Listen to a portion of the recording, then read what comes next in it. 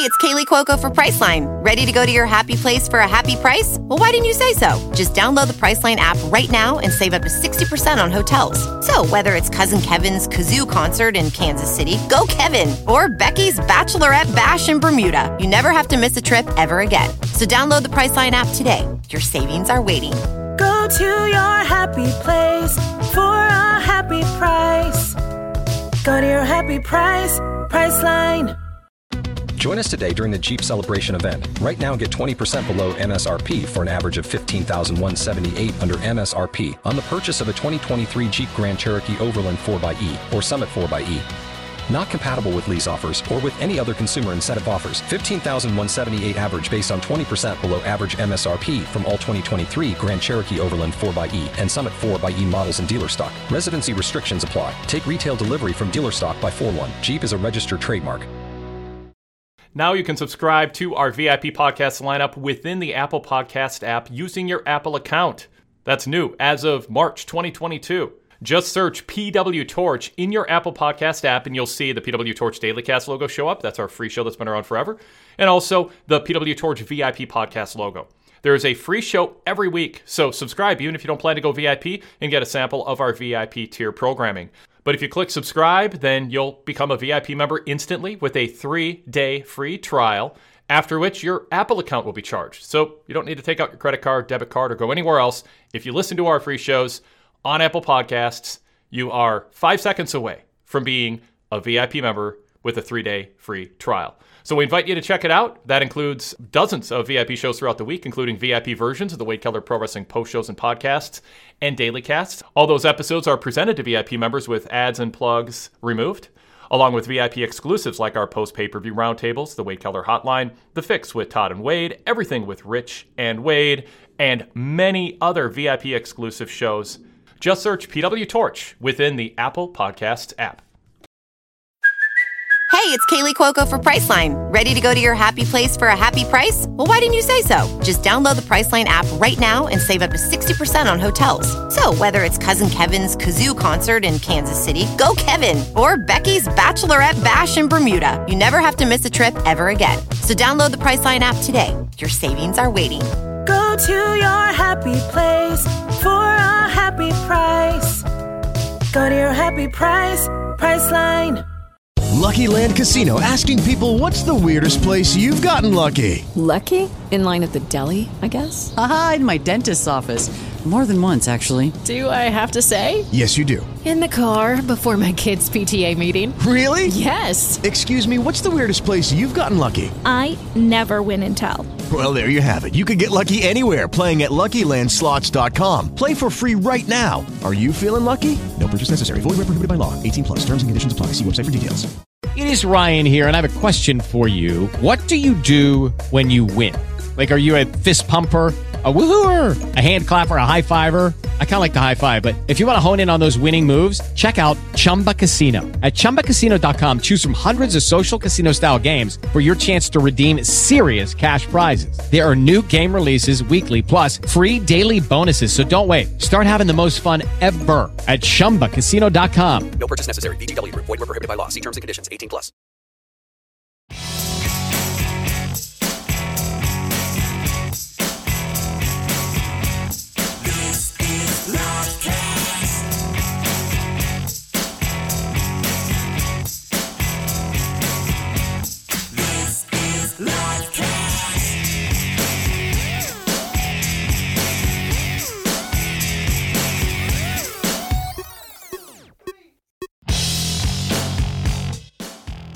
Hello again, everyone. This is Patrick Moynihan and Alex McDonald for the 90s Passcast.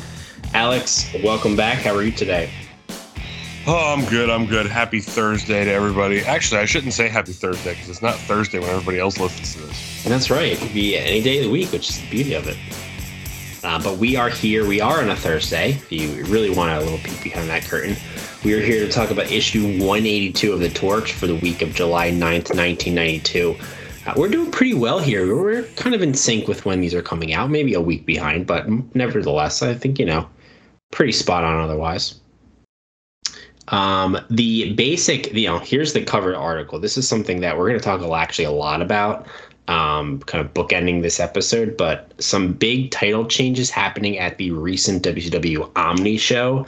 If you recall, I think we did talk about this. Correct me if I'm wrong, Alex. We did reference the fact that WCW was really hyping up this house show on their main Saturday night TV show recently, which is really interesting and kind of, I'd say, poor timing considering there's a huge pay-per-view coming up shortly, which we're going to talk about a lot today.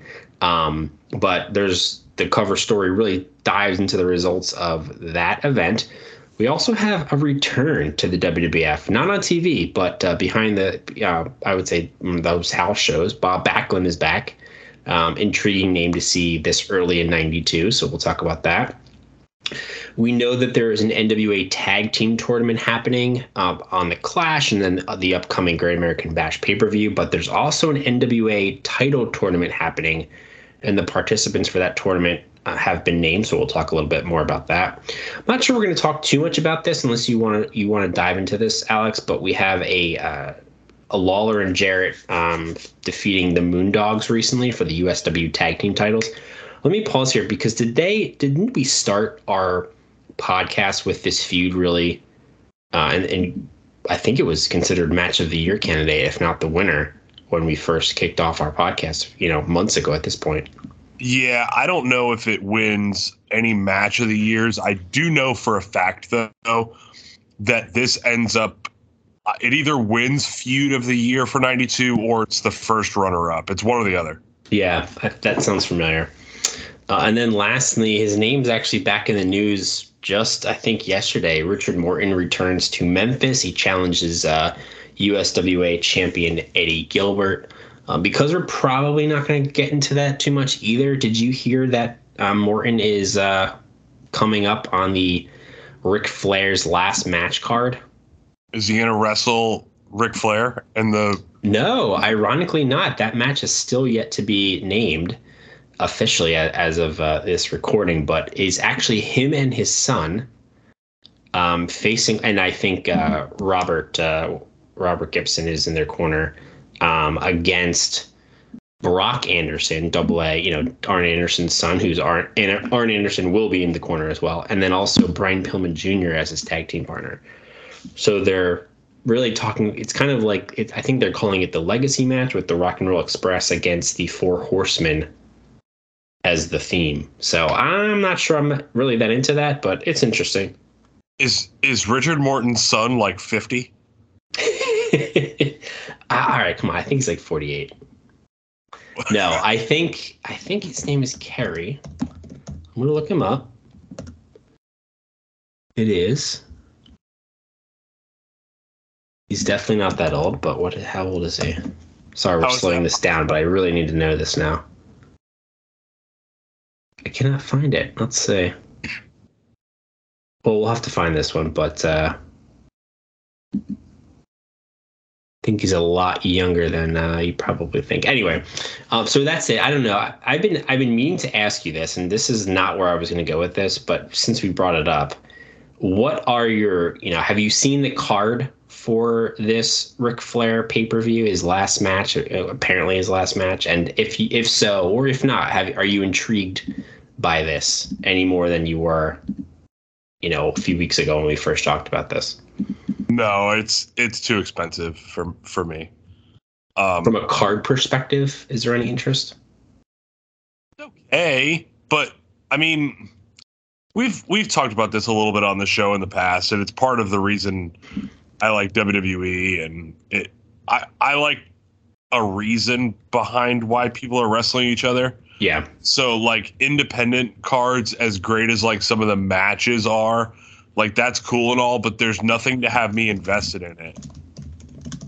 And this kind of falls into that category. And also, I'm not fully behind the idea of Ric Flair being in the ring again and it being promoted. And I don't know. That's my biggest problem as well. And I really like the card, so I'm kind of intrigued. I mean, I'm kind of sad to admit this, but I might get it, but not for that match at all. But I'm still kind of on the fence. And you will not believe, as long as this source is accurate, how old Kerry Morton is. How old is he? 20. How is that possible? I don't know. His father is 63, I think I found. So I thought he was even older born, than that. Yeah, mid-60s at least. So he was born in, when he was in his mid-40s. Anyway, I did not want to start the show that way, but apparently that's what we're doing. Richard Morton is significant, not significantly, but he's older than my dad. And he has a son that's 11 years younger than me. Right. Oh, man. Well, I don't know much about him. I know he's kind of, up and comer, obviously, but, I don't know where his career will take him. But let's take ourselves back to the Omni. There is a lot going on here.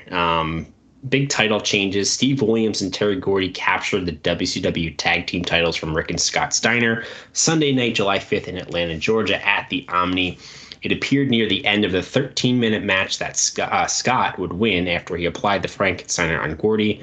As Scott covered Gordy, Williams began to enter the ring and make the save.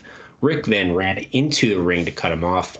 The referee stopped Rick, leaving Williams open to illegally clothesline Scott and place Gordy on top of Scott. The referee turned around and counted Scott's shoulders to the mat. So some of this is actually, I get a pretty good portion of it. I'm not sure if you got into this yet, but I came across the post-show Saturday night show that did air a pretty good amount of this match and showed the title change. I don't know if you had seen that, but there is footage out there on Peacock that you can actually see this. And that, correct me if I'm wrong, but that would be the Saturday night that doubles as the pre-show to the Bash, right? I'm fairly certain, which we're going to talk about, or we can talk about it now. But yeah, it's just kind of an overlap, you can call it. Okay, like a bridge from one to the other. And Wade will talk about this, and we're going to talk about this a lot, but you wouldn't even know the Bash is coming up. At all. It's pretty nutty. Hey, it's Kaylee Cuoco for Priceline. Ready to go to your happy place for a happy price? Well, why didn't you say so? Just download the Priceline app right now and save up to 60% on hotels. So whether it's Cousin Kevin's Kazoo Concert in Kansas City, go Kevin, or Becky's Bachelorette Bash in Bermuda, you never have to miss a trip ever again. So download the Priceline app today. Your savings are waiting. Go to your happy place for a happy price. Go to your happy price, Priceline. Lucky Land Casino, asking people, what's the weirdest place you've gotten lucky? Lucky? In line at the deli, I guess? Aha, in my dentist's office. More than once, actually. Do I have to say? Yes, you do. In the car before my kids' PTA meeting. Really? Yes. Excuse me, what's the weirdest place you've gotten lucky? I never win and tell. Well, there you have it. You can get lucky anywhere, playing at LuckyLandSlots.com. Play for free right now. Are you feeling lucky? No purchase necessary. Void where prohibited by law. 18+. Terms and conditions apply. See website for details. It is Ryan here, and I have a question for you. What do you do when you win? Like, are you a fist pumper, a woohooer, a hand clapper, a high fiver? I kind of like the high five, but if you want to hone in on those winning moves, check out Chumba Casino. At ChumbaCasino.com, choose from hundreds of social casino-style games for your chance to redeem serious cash prizes. There are new game releases weekly, plus free daily bonuses. So don't wait. Start having the most fun ever at ChumbaCasino.com. No purchase necessary. VGW Group. Void where prohibited by law. See terms and conditions. 18+.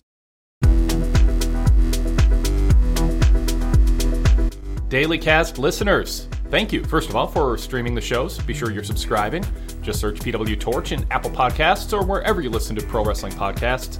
But while you're at it, if you're not yet, please subscribe to the Wade Keller Pro Wrestling Podcast and Wade Keller Pro Wrestling Post Shows. Search Wade Keller and see two logos pop up, a blue one and a red one. The red logo, the post shows, cover Raw and SmackDown each week, with a fast turnaround time of a couple hours after the show's end. And also every Saturday we present a flashback to our analysis from 5 years ago that week, covering Raw. Jason Paulwell from ProWrestling.net joins me, and we analyze what happened on Raw 5 years ago. So check out that time capsule every weekend. The Blue Logo Show features the Thursday flagship, plus our first run interviews, our classic interviews, and our mailbag segments. So again, search Wade Keller and click subscribe to both the red logo and the blue logo.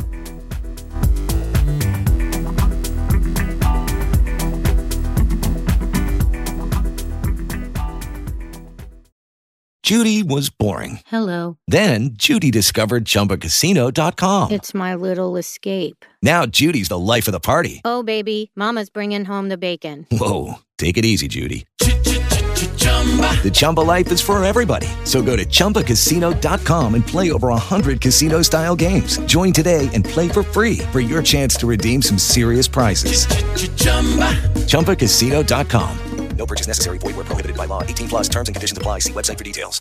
Hey guys, it is Ryan. I'm not sure if you know this about me, but I'm a bit of a fun fanatic when I can. I like to work, but I like fun too. It's a thing. And now the truth is out there. I can tell you about my favorite place to have fun. Chumba Casino. They have hundreds of social casino style games to choose from with new games released each week. You can play for free anytime, anywhere. And each day brings a new chance to collect daily bonuses. So join me in the fun. Sign up now at ChumbaCasino.com. No purchase necessary. VGW. Void where prohibited by law. See terms and conditions. 18 plus.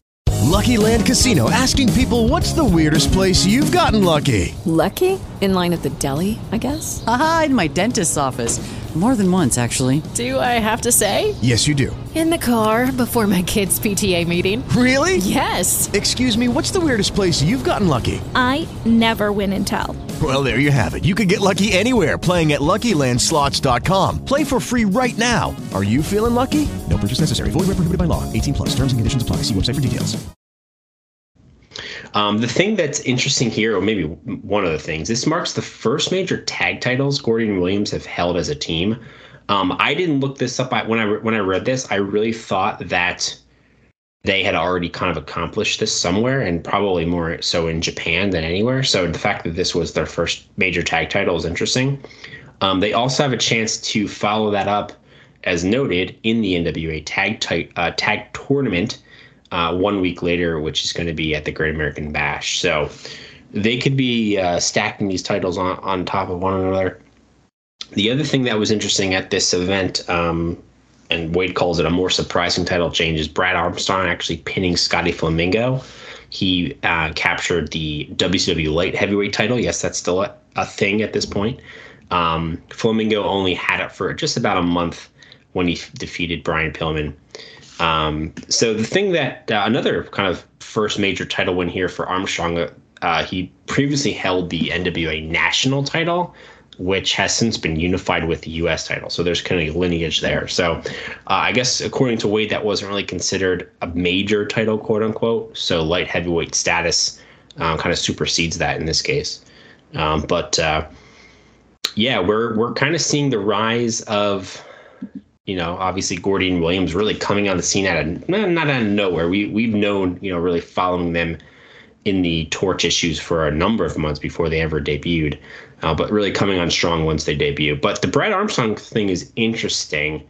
Do you think this is more a push for the title, or kind of a de-push of the title by putting on something, someone like Brad Armstrong? Because Wade actually does note that until now, Armstrong's really been kind of seen as a jobber. So how do you think Watts is viewing this? Oh, that's tough to answer. That's tough to answer because of what we know. It could have been that Watts wasn't a fan of Scotty Flamingo and wanted to get the title off of him. And Armstrong, for his faults that we will find out, relatively soon, was a try hard, show up to work on time kind of guy. So it's possible Watts was trying to promote and reward that type of behavior, and giving him a title that Watts doesn't really think means anything is a way of doing that. What's funny is, I don't know if you saw this in the notes, but there was like boring chants during the match, which makes a lot of sense because Armstrong against Scotty Flamingo, Raven, whatever, clearly is a hell of a lot different than Brian Pillman or Jushin Thunder Liger. Oh, totally. Yeah. Even Johnny B. Bad, you know what I mean? Like the other guys that have been in that division. Yeah, I mean, on screen, he lacked charisma heavily. Off screen, I think we even mentioned this last week with Mick Foley's recent podcast, mentioning him how Armstrong was really a pretty charismatic, funny guy, but just never really exuded that in front of the cameras. We don't do this often. Oh, go ahead. Go ahead. Just to back up for 1 second. Yeah, please. On the national title, the national title was actually created in 1980 for the original Georgia Championship Wrestling. When the WWF purchased Georgia Championship Wrestling, which of course is known as Black Saturday, they actually recognized the current national champion, who was the Spoiler. Keep that in mind. That will matter in a second and tie into what we're talking about. Eventually, the title was relaunched when Ole started Georgia Championship Wrestling. Ted DiBiase was the first champion there in '84.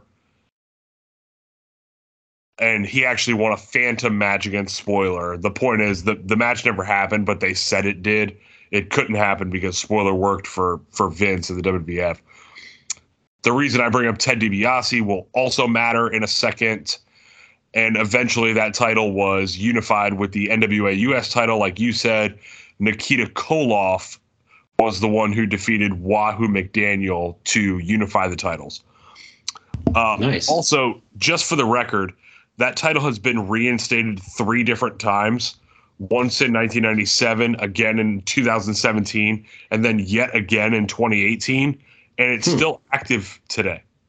Interesting. Well, that's pretty cool. I assume on the actual NWA program. Yep.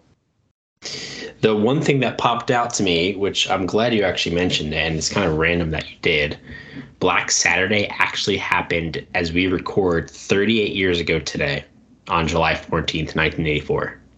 Wow. Super random. Crazy. Right? And what's funny... yeah, go ahead. No, go for it. I was just going to tell everyone, just for context for those, I'm sure many do know. If anyone does not know, that is actually the day when Vince McMahon and the WWF took over the time slot on the Superstation WTBS that had been home to Georgia Championship Wrestling. So they basically bought that out. There's more to the story. We won't go into it. But all of a sudden, you can Google Black Saturday WWF and see a video of Vince McMahon showing up on the set of what was actually called World Championship Wrestling, which was the name of the show, not the promotion. And that was known as Black Saturday. So crazy to think about. We'll never have anything like that ever again. Probably not. Let's hope for not at least for Vince to not show up. I mean, the closest thing we have to that is Shane and Vince being on the last show. Yeah, that's got to be. Definitely. For more realistic things, because they truly bought them out too. But if anything else has been kind of storyline, right? I mean, like the fake ECW revival or things like that. Yeah. So we don't usually do this, but because this Omni show is promoted so heavily on television, I thought we can kind of go through the card a little bit and talk a little bit about what they were hyping up. So WCW promoted the event again on July 5th. It was at the Omni. Get this, 2,000 people in attendance. All the hype, all the, Watts was really behind it when we read through his interviews, his quotes, how that's their MSG, etc. I mean, they put so much emphasis on their actual prime TV show. Of course, they're talking to a national audience and they're, really promoting a house show here. So not many people are going to be flying in for this. That said, there's got to be a disconnect. I mean, obviously the promotion is on a downswing, but to only drive about 2,000 people, it's pretty alarming, wouldn't you say? Yes, considering they talked about this constantly on television. I mentioned last week that they really started hyping house shows. There was even an episode of Saturday Night where they mentioned that they were going to be in Baltimore or something like that. Yeah. At 7:30 that night. That's right. The episode of Saturday Night that aired on July the 4th, they sat and hyped the Omni show over and over again on that card. And the funny part of that is there actually would have been a WCW television show airing around the same time the Omni show was, and they didn't mention that at all. Of course. Typical WCW. But, I mean, again, just for some context, not that I say this is necessarily the right way to do it or to promote, but TV was not the bread and butter. House shows were. So from that perspective, I guess I can understand a little bit, but it's still mind-boggling that you would use your national television station and show to promote this, random house show. And obviously it's the Omni. That's, where they're, as Watt said, they're MSG, but it's just really mind-boggling, especially add to the fact that we have a pay-per-view coming up in a week. With Lucky Land Slots, you can get lucky just about anywhere. Dearly beloved, we are gathered here today to... Has anyone seen the bride and groom? Sorry, we're here. We were getting lucky in the limo and we lost track of time. No, Lucky Land Casino, with cash prizes that add up quicker than a guest registry. In that case, I pronounce you lucky. Play for free at LuckyLandSlots.com. Daily bonuses are waiting. No purchase necessary. Void where prohibited by law. 18+. Terms and conditions apply. See website for details. With the Lucky Land Slots, you can get lucky just about anywhere. This is your captain speaking. We've got clear runway and the weather's fine, but we're just going to circle up here a while and get lucky. No, nothing like that. It's just these cash prizes add up quick. So I suggest you sit back, keep your tray table upright, and start getting lucky. Play for free at LuckyLandSlots.com. Are you feeling lucky? No purchase necessary. Void where prohibited by law. 18+ terms and conditions apply. See website for details. You can support us on Patreon and get these shows with ads and plugs removed. The Wade Keller Pro Wrestling Podcast, Wade Keller Pro Wrestling Post Shows, and the PW Torch Daily Cast throughout the week with ads and plugs removed, plus a few bonus VIP shows throughout the month for just $4.99 a month. Check it out, patreon.com/PWTorchVIP. That's patreon.com/PWTorchVIP. And you can also upgrade to other tiers and receive even more benefits through Patreon. So we're going down the card real quick just to talk through some of these things. The opener was Bobby Eaton over Larry Zbyszko. Again, I have no idea how he's still wrestling. We thought he was retired months ago, or at least I did. That was a star and a half. Liger is still in the promotion. He fought Johnny B. Bad to a time limit draw of 16 minutes, but it was announced as a 20-minute draw. So anyone with a watch was able to call that out pretty easily. No, it counts the entrances. Oh, there you go. Okay. So before the bell. Yeah. The tried and true. That was given a 2 stars. By the way, we'll give a shout out to Steve Prazak, who filed the report. He said that Liger seemed to wrestle conservatively as opposed to taking a chance on the relatively inexperienced Bad, who messed up some moves. Quick note here: Dustin Rhodes pinned Greg Valentine, in 9 minutes. Ron Simmons still getting that super push, but has to face the Super Invader. He beat him with the Power Slam in 7. That was a star and a half. This is one you would probably want front row for, right? You got Barry Windham pinning Stunning Steve Austin in a non-title match at 13 minutes. So that was 2.5. I would say average or just below average there. Yeah, which is kind of surprising because those guys have worked together quite a bit, so I'm surprised it wasn't better than that. And Austin's always talked up Barry Windham as one of the best. And I think one of his preferred, I wouldn't say partners or opponents, rather, just in wrestling, just someone he really looked up to. I would say if you asked him that question in 1992, he would probably agree with you. Well, I've heard him say that on his I know the podcast is, for a few years now, but he has mentioned that a lot on the podcast. Oh, as far as Windham being good, yes. I thought yes. As far as him being like a preferred opponent. No, not that at all. More just because, I would imagine he was a preferred opponent in that period of time, but in 2022, with all the people that Austin worked with after that, I would imagine he's not anymore. Yeah, that's fair. I think more in the history of his career, that's one guy that just comes to mind for him. Yeah, him and Savio Vega. Clearly. Hey, he actually has good things to say about him, doesn't he? Yeah, I'm being dead serious. It sounds like I'm kidding, but no, I'm being okay, good. Because I was going to say it's ironic that's the case, but it's certainly true. This is one I actually really would like to see. Sting versus Arn Anderson. He pinned Sting pinning Anderson in 10 minutes. It was a non-title match. Gave it a 3.25 star. So that was probably the match of the night up until this point. Then we're getting to the first title change. Only got a 1.5 stars, but this was Brad Armstrong pinning Scotty Flamingo in about 13 minutes to again capture that light heavyweight title.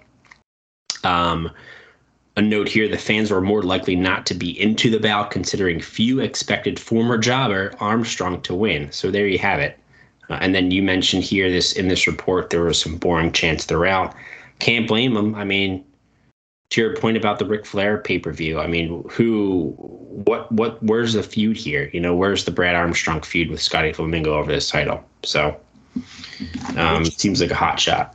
You know, I'm glad you brought that up because I want to actually commend WCW, and we're going to rip on WWF for this in like 10, 15 minutes. But everything on this Omni show is super cohesive to what's on television right now, with the exception of the Brad Armstrong, Scotty Flamingo thing. It is the only thing on this show that has not been featured on TV as far as feuds go. Which could lead into, it actually doesn't answer the question that I asked you before. Is this a push for Armstrong or a D-push for the light heavyweight title? It's more confounding to me now. Yeah. And again, well, as far as the title change goes, I mean, again, it could be a situation where, like I said before, Watts wants to reward, you know, a guy like Armstrong. Yeah. And this is a way to do that without really rocking the boat. But with that said, if you really want to push that your house shows are important, having title changes on them does perpetuate that notion. And since you're already, again, I'm guessing, you're already planning a title change at the pay-per-view with Sting and Vader, you're not going to swap that one. And you already talked about it. They're going to swap the tag titles.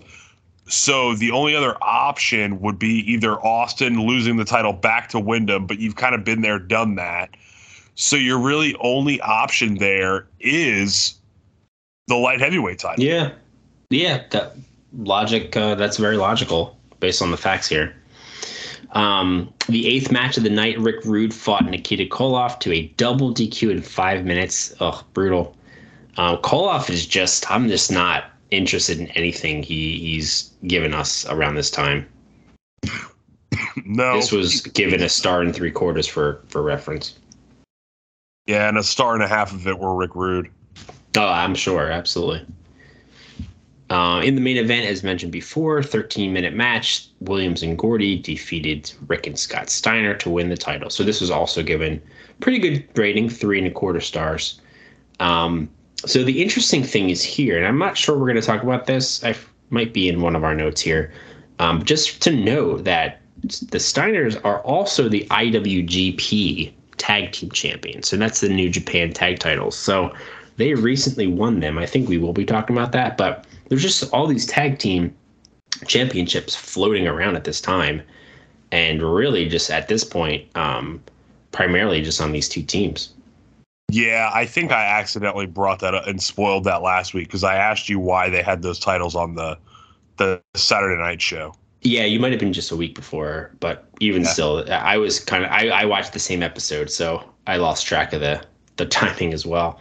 We're going to shoot, for those that might be following along with us, we're actually shooting back to the cover page because there is a little bit of a, I would say kind of a sub-main cover article here regarding a AAA event in Los Angeles. This is really interesting because I think this is the precursor of AAA gaining a little bit of momentum in the mid-90s around this time. So they promoted a show in Los Angeles on July 4th.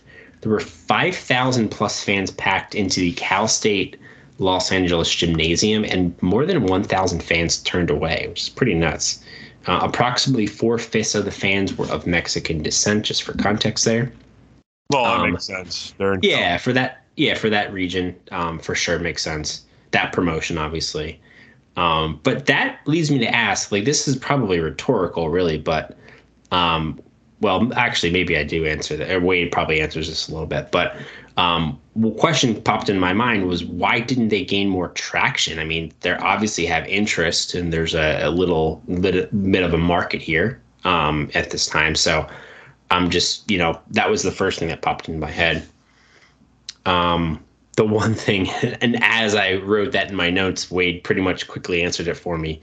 He says there's no follow-up show announced at the moment, and there was a report of the promoters arguing in the backstage. So that's probably not a good sign. Whether that was the reason or not, even still, just not a good sign to see that happening. And then just the last note, it was the largest independent show in the U.S. this year. Which, for this time frame, I mean, hey, if you get 5,000 plus fans anywhere now, and you're not WWE, like, that's pretty darn good. Yeah, I agree. I went to an AEW TV taping that didn't have that many people there. Absolutely, yeah. I think they ran crazy in Georgia this week, and I want to say they were under 4, maybe under 5, but somewhere in that range. I wonder what a ticket cost to that back then. This AAA show? Uh-huh. I bet we could find that out. I don't know. I wonder. Wrestling fans, if you're looking for a unique and entertaining way to get your wrestling podcast fix, check out Ring Rust Radio. Ring Rust Radio uses its trademark brand of banter to cover all professional wrestling you love, including WWE, NXT, New Japan, Lucha Underground, ROH, Impact Wrestling, and more. We also hold sit-down interviews with some of the biggest names in the history of the business, such as Stone Cold Steve Austin, Shawn Michaels, Bret Hart, Chris Jericho, Kurt Angle, Trish Stratus, AJ Styles, and Roman Reigns. For those of you who want their wrestling with a perfect mix of serious analysis and comic relief, find Ring Rust Radio dropping every Wednesday night on Blog Talk Radio, iTunes, Stitcher, and wherever you get your podcasts.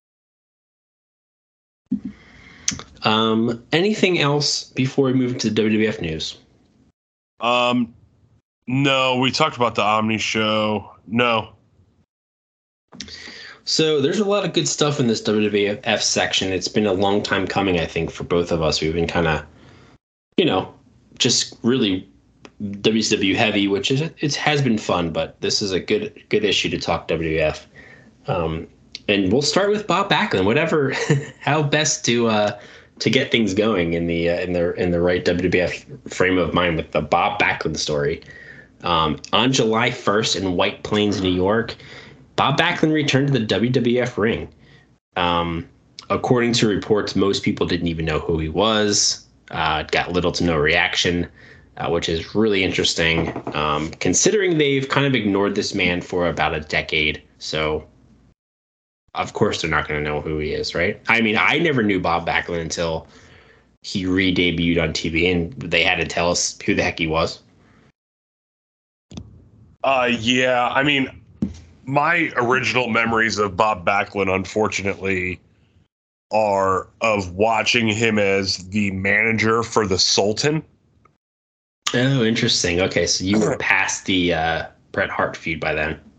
Yep, and then when I rented tapes, I found out that he had been champion and lost to Diesel and had the feud with Bret with the white handkerchief that we'll talk about, in a couple of years. But yeah. I found all that out by watching it, but the old tapes. But Backlund's interesting, and I have a couple of interesting notes on him, but I'll let you keep going before we get into all that.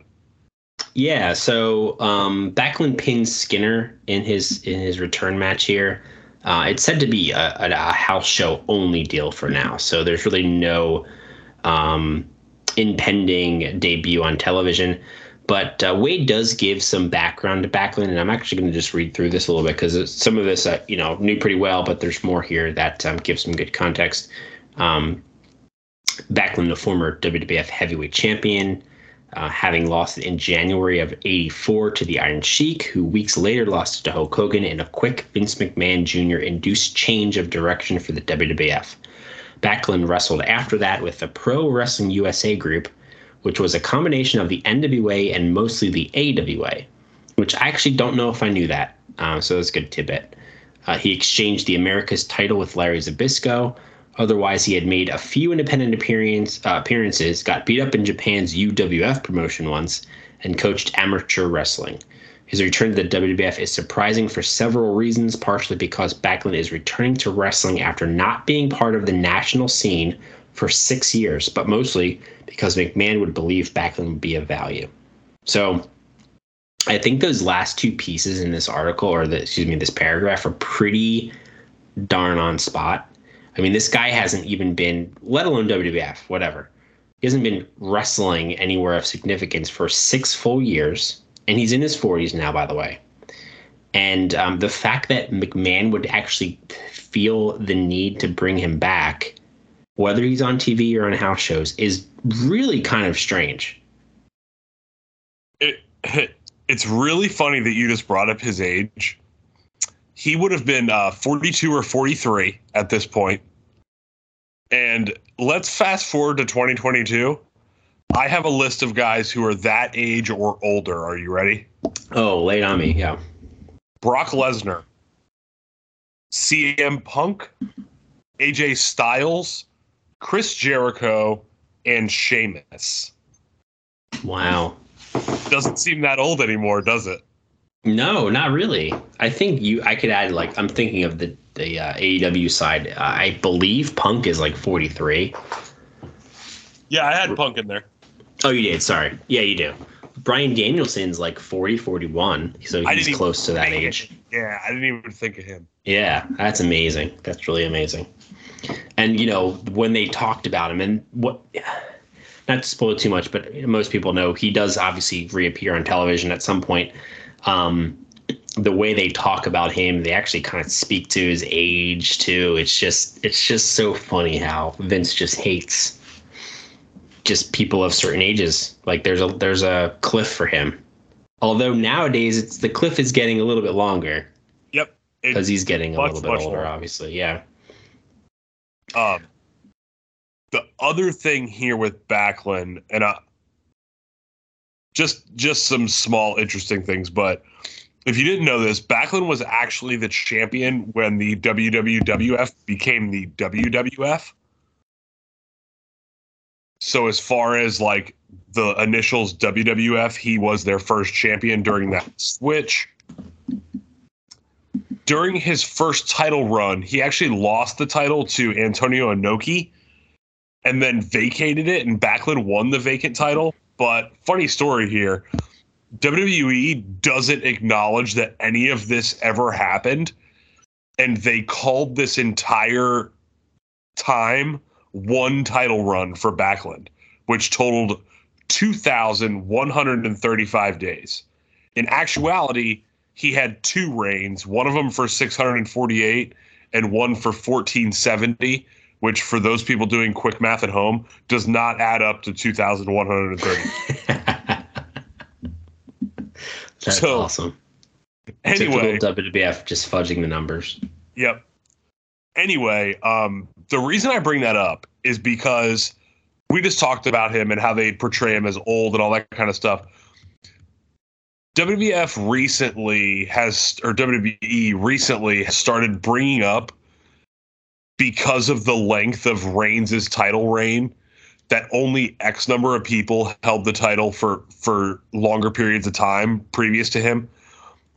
And the names that are brought up are Bruno, Backlund, and Hogan. And now, you add Reigns to that list. Clearly, Backlund is the least celebrated of the 4, right? Absolutely. Yeah, like I said, they pretty much ignored him for about a decade. I mean, if you even look at the best of, I'm just thinking of a specific example, like the best of WWF, those Coliseum videos from the 80s, he was never on them. And they would show matches from the 70s, the early 80s, like everything pre-Hogan, and never a Backlund match, for example. Like, you just wipe him clean from existence. And 2,000 days is what? How many years is that? Is that 7 years? I'm in marketing. I'm not a math guy. But let's see. That's just over 5.5 years. Yeah. Like, the guy was champion for 5.5 years.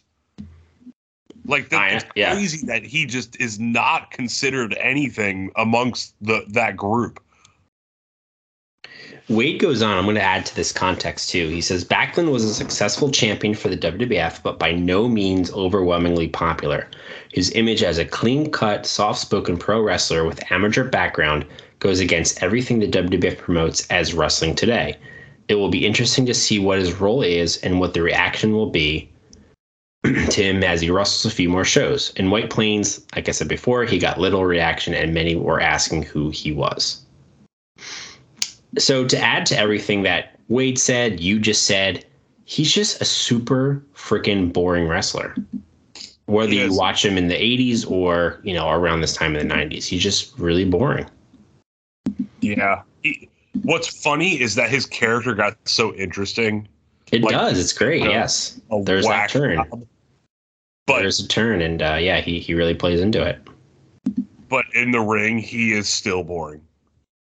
So boring. And I think I'm not by no means an expert on Bob Backlund, nor do I want to be, but I believe his early run with that say 5-year title reign was more successful as far as getting over with the crowd. I think it weighed on people over time though, and it just kind of fell flat. And I'm sure a lot of that had to do with the probably the nature of the wrestling fan really changing too. Thanks for listening to our podcast. Did you know we also have a website? pwtorch.com. Daily news updates, editorials, and my live TV coverage covering Raw, Dynamite, and SmackDown, and my live pay-per-view coverage for WWE and AEW. Create a tab or bookmark, make it a daily stop. Visit us throughout the day, every day, to keep up on breaking news and more. That's pwtorch.com. Well, what's crazy is that, Vince Jr. could not wait to get that thing off of him. So much so that, here's a little trivia question for you. He lost it to Iron Sheik, who then lost it to Hogan. Do you know how long Iron Sheik was champion for? Do you know the answer to that? I'm going to round up, I think, a month. You're not even close. He was champion for 9 days. Oh, my gosh. Oh, wow. Is that real? Yes. I did not realize that. Wow. That's kind of insane. That's how quick that happened. Jeez. So this 5.5-year title reign was over like that, gave it to the heel, 9 days later put it on Hogan, and we were off to the races. Wow. The thing that's always intrigued me too is that he almost literally disappears after that. I mean, he does stick around here for some matches in the WWF, maybe for another few months, but basically he's done. And then, as Wade noted in this article, he appears here and there over the next couple of years, but he's pretty much gone then again for, according to him, 6 years. Yeah, exactly. And then, they bring him back sparingly throughout the 90s, but... Yeah.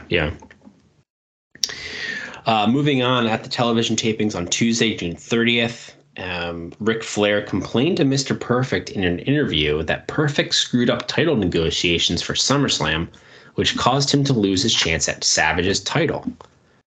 Flair came off as the face in the confrontation, but that's not necessarily what will eventually be his role. This does indicate that Hennig believes he will be able to return from his back injury after SummerSlam. His back will certainly be tested against Flair. So I think I questioned this for you in our notes, whether this actually ends up being shown on a Superstars or any TV. I could never recall this happening. So it's very possible that it just never aired. But interesting twist to explain why Flair is not in the title match on the pay-per-view. Okay, so just real quick, we're going to talk about the July 11th episode. And I want to backtrack. You're right. It's 28 days. The 9-day reign was the Antonio Inoki thing. I screwed that up. I see. Okay, got it. So it's about a month. Okay. Because I kept thinking it was from one MSG show to the next. And that's exactly what it was. Yeah. Okay, got it. That Inoki thing just threw me all off. Okay. Sorry. Back to Flair. We're going to talk about the July 11th episode. I've watched ahead, and it is not on the July 18th episode, but on the July 18th episode that we'll talk about next week, they do announce the Savage Warrior match.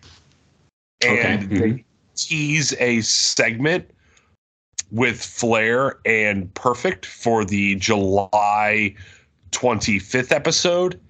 And the thumbnail picture for that episode on Peacock is Flair and Perfect both in suits in the ring. So I think the answer to your question is it's going to air on July 25th. All right. Awesome. Yeah. If when you get to that, if I don't get to it first, I'm interested in that feedback because, again, it's something I didn't know that this was the twist that they kind of gave as to why Flair automatically all of a sudden is just kind of dropped from the main event scene. Well, not for nothing. They wait forever to pay that off. Which part? The Flair Perfect part. Oh, that's absolutely, yeah, absolutely. I know, like the seed's been planted. That's true. Talk about a slow burn. Right. Wade also then ran down the recent TV interview between Savage and the Warrior to set up the SummerSlam main event. So I think a lot of this has to do with what you're kind of alluding to as far as what's coming up in the actual, TV shows.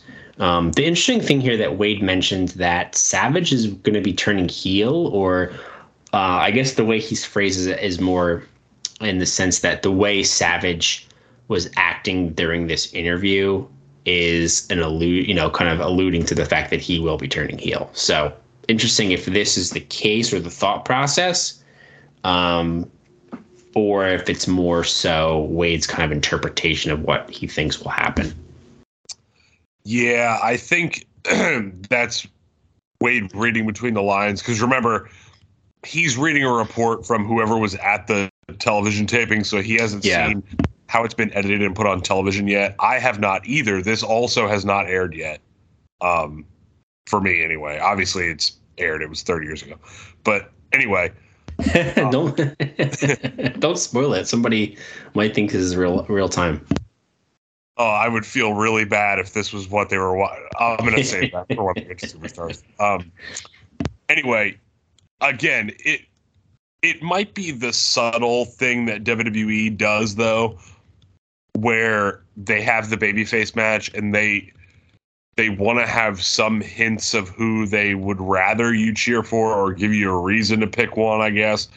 It seems like with the exception of a very few, Hogan Warrior coming to mind, they've always kind of done that. That's like really the only one I could think of where they didn't. Yeah. Well, we have a little bit of a shift in our SummerSlam card. Wade has some new matches to note, or at least more of a rounded card. Some of these are a little bit different from the last time we did this, maybe 2 weeks ago, 2 episodes ago, but there are probably more matches that we'll actually see on the card in this iteration.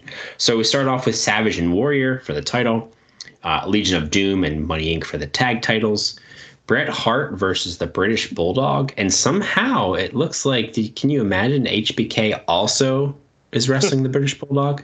But for real, Wade has the Bulldog listed twice. So, yeah, you have a note here. That's what I was kind of assuming, that it was maybe related to, like, if HBK beats Hart first for the title or something, then, he might face the Bulldog. Or, of course, it's just a typo. Yeah, both are entirely possible because on the television, and again, we will talk about this, but on the television, they are highly promoting Bret Hart and Shawn Michaels. Like, if you asked me at this time watching the TV, that would be my prediction for the semi-main event of SummerSlam. Like, if it was how they did television now, there's no way that's not a top 3 match on the card with the way that they're building it. Yeah, we talked about this a little bit last week or maybe the week before, but yeah, it's so deceiving that their TV and what actually ends up happening on the pay-per-view. And it's kind of funny that whatever the strategy was, they lucked into the fact that they had a built-in audience in the UK that's going to pay to come see this, whatever the card ends up being. Because again, the TV is super deceiving in what actually shakes out. The Undertaker and Kamala will face off, according to Wade.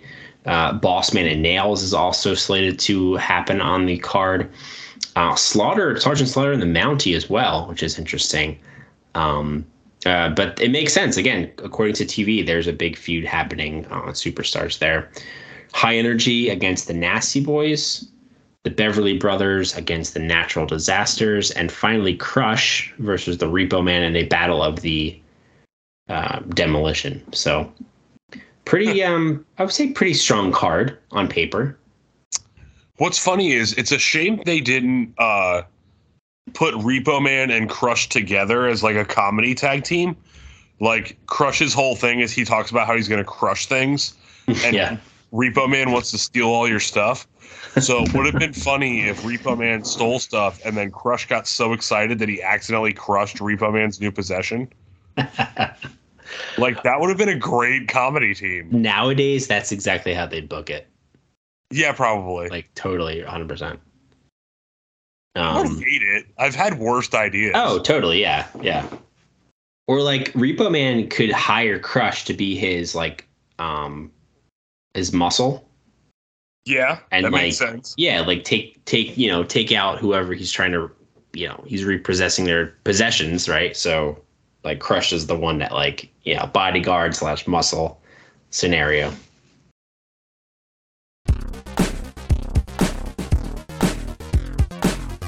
You don't have to wait for the Wade Keller Pro Wrestling Post Show to find out what I thought of Monday Night Raw and SmackDown each week. You can check out my reports that are updated live throughout Raw and SmackDown at pwtorch.com. My written report will tell you what's happening in detail in case you missed the show, and it'll also analyze key segments and give my random thoughts and quips on what I am watching as it airs. So check it out every Monday night and Tuesday night at pwtorch.com. That also applies to WWE pay-per-views. I cover those live at pwtorch.com with a detailed written report with star ratings. And of course, you can find other TV reports from other contributors to PW Torch, such as NXT, ROH, Impact Wrestling, and more. Check it out, pwtorch.com, your first stop for TV and pay-per-view written reports.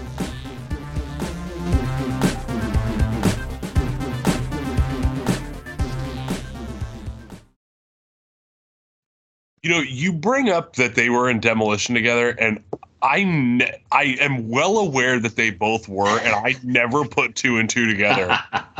Like I knew the second you started saying that, I knew that's where you were going, and it's hilarious because I often I don't even think about it either.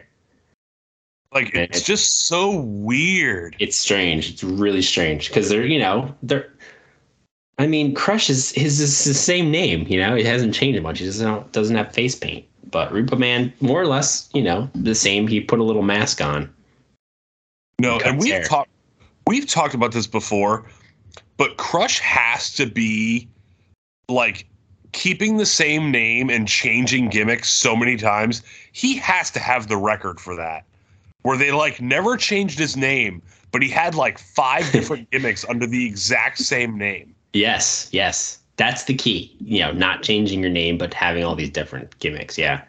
It's a shame that he couldn't have carried that into WCW because he wrestled another like 3 to 4 years, but he used his real name. Yeah, he was in Chronic. Exactly. Yeah.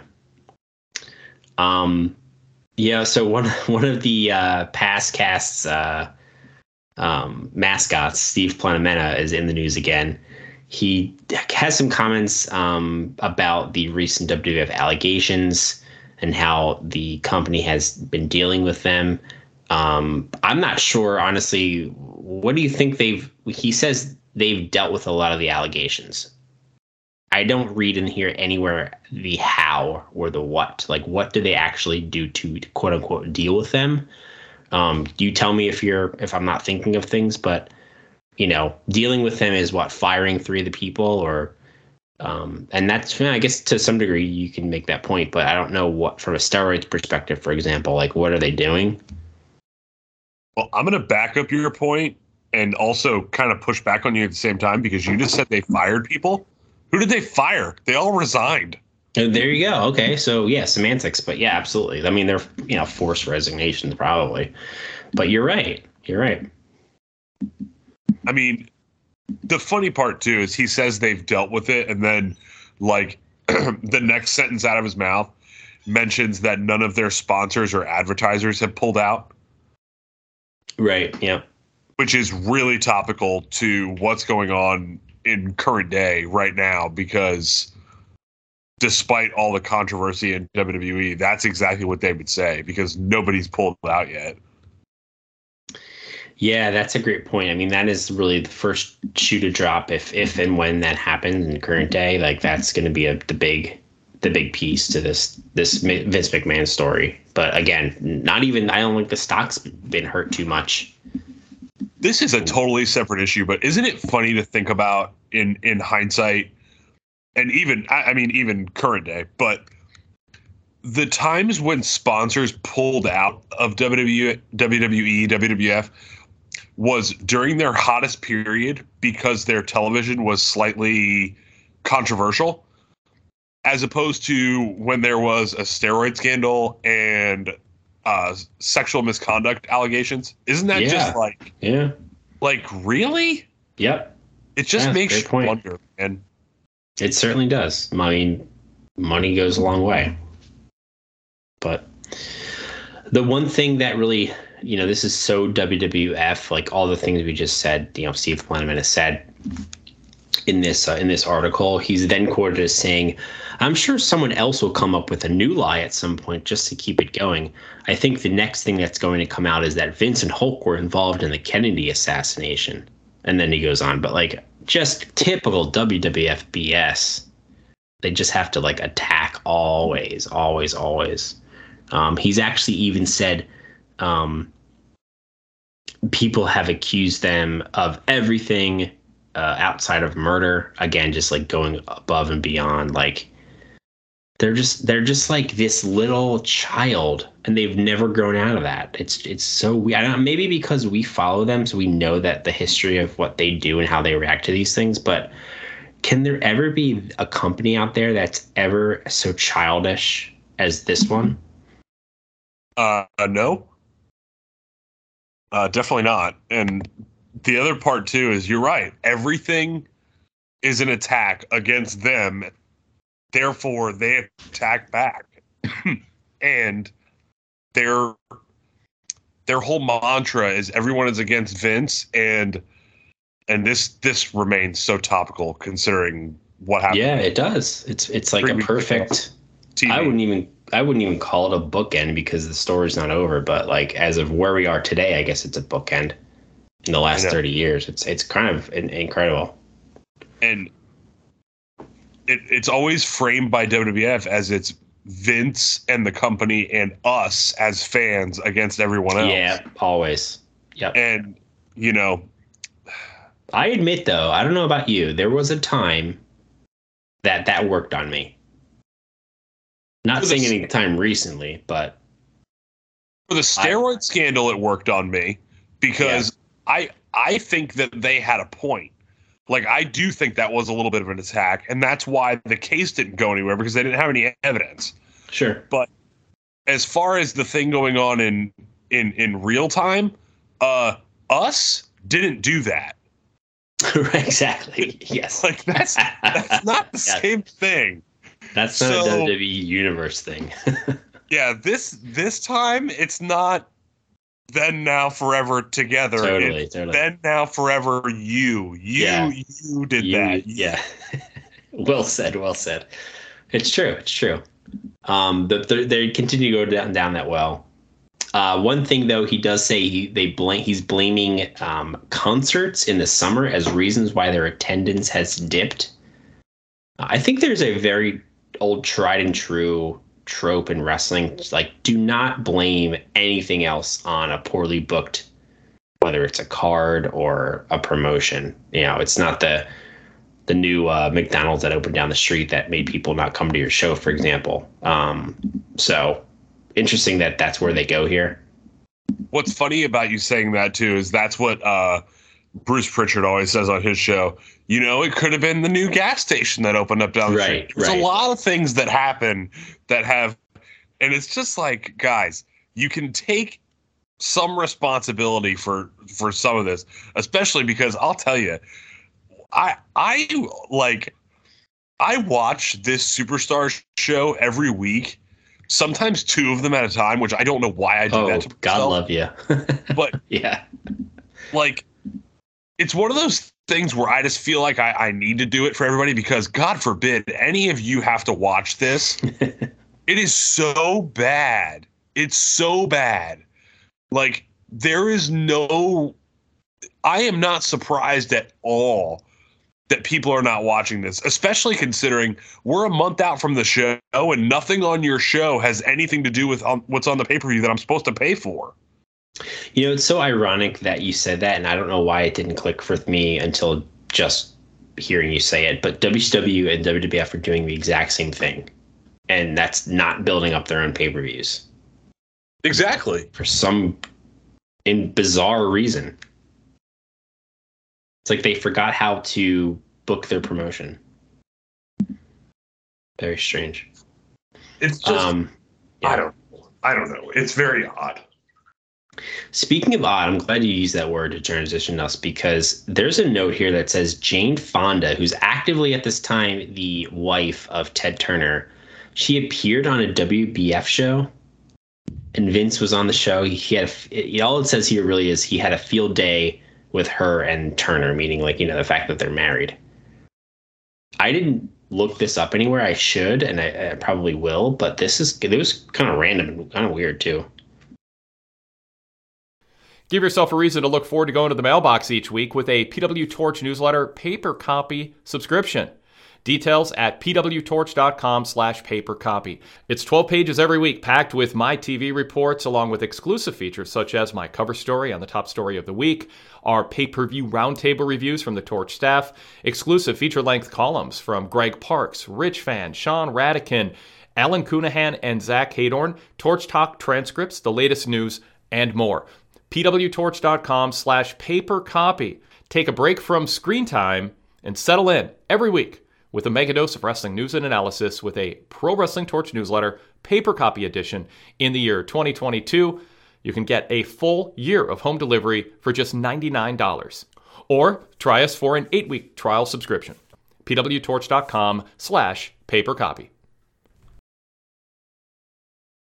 Yeah, I didn't look it up either. And why was she on the show? You would think that would be a conflict of interest. Right. Something along those lines. I mean, I know she was big into the fitness videos around this time. So, I would just putting those two things together, maybe. And I assume that's actually it. But other than that, it's kind of weird. Well, also, clearly she was a huge WCW fan because she married Ted Turner in 91, which was only a few years after he acquired WCW. Listen, I'm not done. And they divorced in 2001, which was when WCW went out of business. So clearly there's a correlation here. So the reason I was laughing early is because I wrote the note of when they were married, the bracket of their marriage, and I didn't even think about it. So I knew exactly where you're going with that. I love it. That's great. Just saying. Are you saying Vince and the WWF got her in the divorce, or in the acquisition rather? Based on current allegations, that would not surprise me. Not surprise me. Yeah. Here's one. References to IcoPro have been abundant on WWF TV, and some of the claims they are making could be fraudulent. The FCC may be justified in getting involved. Yeah. Yep. And then one more note. Hulk Hogan Vitamins filed for Chapter 11 bankruptcy a couple months ago. Not that those two are related, but they very well could be. You're in the age group where you would have asked your parents for those, did you? No. No. I wasn't really aware of stuff like that as much. I was into wrestling, and I was more into figures versus the vitamins. Yeah, that's how I was when I was a kid. It was get me videotapes and action figures. And videotapes too, totally.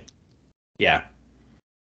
The only thing I can think of that I had that wasn't like I said, videotapes and action figures, was I think my mom got me like WWF sheets or something. Okay. In like the mid 90s, late 90s.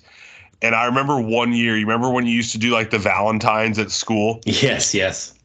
I remember they had, I don't even remember if it was WWF or WCW, but those are like the only two things I could think of that of all the like stupid crap merchandise they had that I ever really had. Yeah. Yeah, no, that's a good one. That's a really good one, especially the Valentine's Day one. I wonder they still have to do that. I'm not sure my kids are at the age that's happening, but yeah, I would assume they do. Yeah. So Sensational Sherry, she's received a reduced work schedule upon request, and Wade notes this really made me laugh out loud. A duplicate Sherry has been used at house shows with HBK. Who the hell do you think was this duplicate? I looked this up everywhere, and I felt really dumb after I looked it up because I started to think that maybe this is a joke. Do you think so? I mean, he does like to throw those in there. Because you would think this would pop up pretty easily, and it's not on the internet. He doesn't say anything beyond the word using. Just the word duplicate made me laugh, but I don't know. This could be one we might have to ask him again, too. Yeah. Adding to our list. He may not remember, but if he does, he probably would remember who it is. Maybe. Unless it was just like a no-name. It would be funny if it was a different person in every town, like, especially if they all look totally different. Like, one of them is a blonde woman. Right. Well, the WWF didn't have much of a budget at this point, so they're just going to take whatever they can get, whether they have the right hair color or not. That's true. There's a note here, a show in Poughkeepsie, New York. There was a bunch of fans protesting against the WWF. So interesting that was creeping up. But you don't really, this is one of the first times we're actually hearing this. Maybe once or twice before, but really kind of not really recently. So the fact that all these things are still kind of going on outside of the view of the cameras, this whole Titan Gate story, to be more clear, we don't really hear much about this, but interesting that this popped up. Rocco, the dummy, what else we call him? The dummy was introduced via vignette. Wade says it was one of the cornier things as of late, which is really saying something considering Papa Shango and all the shenanigans he's getting into. No, this is worse.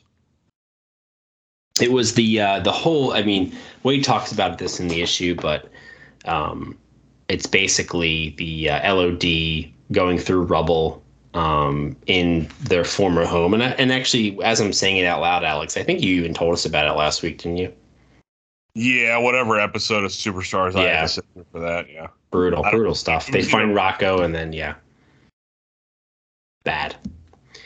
There is talk the WWF will be cutting back some U.S. shows. They've told some outside performers to keep their current jobs. In other words, if you're not working for us right now, you might want to stay where you are.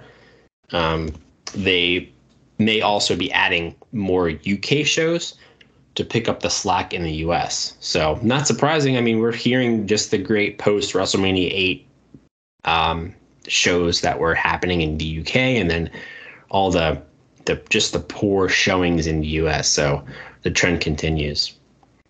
And I know you have a Superstars report here for us this week. Just to throw out, nothing happens on this episode. If you want to skip ahead 2 minutes, you can. The first thing I want to ask you is, do you remember what Shawn Michaels' original finisher was? So I do, and it was so weird. It's so strange to me that this was even a thing. It was, what did they call it? Like the side suplex? I don't know if they referred to it as a teardrop suplex, but that's what it is. I don't remember seeing anyone do this before or after. It's similar to the angle slam in a way. Kind of. I think it's so much more awkward. It is. It's super awkward. What's even funnier about it is, and the reason we're bringing this up now, just for context, is he's only been a singles wrestler since like January, December, something like that. And at the Rumble, he was in the Rumble. So he didn't use his finish in that match, right? And then at WrestleMania, he beat Tito Santana, but he beat him with like a weird reversal thing. So he didn't use his finish there either. And even though he's gotten a lot of television time, he hasn't really been wrestling. He's been doing a lot of like, what's the word I'm looking for? Like promos and stuff with Sherry, backstage stuff and stuff like that. So this is really like one of the first times we've seen him wrestle in 1992 as a solo act on television anyway. And he actually super kicks the guy first and then does the suplex and pins him. Like that's the sequence. Very interesting. Yeah. In retrospect, it's just not right. The first time I do remember this finisher specifically because the first time I ever even realized it was considered his finisher was like playing one of the game, like Sega games. Maybe it was like WrestleMania or something. That was his finisher. And I'm like, and I remember like thinking, what is this finisher? And I had never seen him use it in real life before, but obviously after the fact, you know, I'd seen matches with him doing it, but that was the first time I ever realized. It probably lasts maybe a year, if that. Yeah. I'm interested to track it. I'm trying to think of like, I don't know. It's weird because his moveset changes a lot over the years. Like he doesn't do the elbow here or the kip up, or there's a lot of stuff he just doesn't do yet that becomes like a Shawn Michaels staple later on. Yeah, definitely. Yeah, and there's got to be a little pause between this move and the super kick because I think the super kick doesn't that really rise to prominence when he keeps hitting Diesel by accident and they break up. That's not until like late '94. Oh yeah, that could be. But I want to say he uses it against Razor. I don't know, maybe. But I'm not sure as a finish. I don't know. I gotta think about that too. Yeah. Searching for more great pro wrestling talk? Then join me, Jason Powell, host of the free weekly Pro Wrestling Boom podcast. Each week, you'll hear the latest news and analysis from me and my team at ProWrestling.net, along with other pro wrestling media members. Plus, the Pro Wrestling Boom podcast features long-form interviews with notable names in the pro wrestling industry. Subscribe in iTunes, Stitcher, Downcast, and all your favorite secondary apps, or visit us directly at pwboom.com. Once again, that's pwboom.com. Back to Rocco for a second. Very easy to see why this was on television. The Legion of Doom were in a match, and Paul Ellering had Rocco with him at ringside. And Vince McMahon on commentary thinks Rocco is really, really, really funny. Oh, God. Is he as funny as a hillbilly? Is it like that level of Vince? Somewhere in that neighborhood. Okay. Interesting note. The Undertaker beat a jobber named Bruce Mitchell. Bruce Mitchell, of course, is the same name as a Torch columnist in the past. I feel like there's a thread there over the years. Like I want to say they've used Meltzer's name before. That wouldn't shock me. As well, right? Yeah. It's pretty good, though. I have to give it to them. That's pretty funny. We've had a rolling list of heels and faces. I think we added Kamala. If we didn't officially add him, then I'm officially adding him here. But adding to the heel side is the Berserker and Skinner. Just insert them right at the bottom of whatever list we have going. And to the face side, same thing with Virgil and Tito Santana. I totally forgot Virgil still worked here. He lasts like another 2 years, technically. Yeah, I totally forgot he still worked here. I don't know why I forgot that because I'm well aware that he shows up at pay-per-views later, but I don't know. Maybe I always assumed he got fired in between or something. Yeah, maybe he does. There are times where the model comes to mind where I always thought he was just there for, consistently there, but I think he comes and goes a few times. Yeah, that's true. For example. So I don't know. So not to go off on a Virgil derailment by any means, but isn't it amazing? Like his 91, if you look in retrospect, was just an incredible year for any wrestler. He was super over. They pushed him at like the 2 biggest pay-per-views, and then 92 hits, and he's just, a jobber basically. He still gets cheers. He does. Yeah, and he's got great intro music. Yeah, just for the record, he does get cheered. I mean, it's not like overwhelming or anything, but people know who he is. He's not a nobody. Brett issued a challenge to Shawn Michaels, and he called Sherry a tramp more than once. So there's some great babyface 1992 stuff there. Nails had an identical squash match to the one that I talked about 2 weeks ago. Almost move for move identical. And it's probably because that's all Nails can do. Basically choke him out, A bunch of stomps. Yeah, kicks, a punches. Slam or 2, punches. Yeah. Anybody, and I do not want to turn this into a tangent, but anybody that says John Cena only has 5 moves really needs to go watch like a Nails match or a Virgil match or something like that from this era, because it is just so. Anyway. Yeah, I think I might have said this when we first talked about him a few weeks ago, but the only thing I would say I like, in air quotes, about him is his name. I mean, that's saying something. Yeah, they're pushing this big time.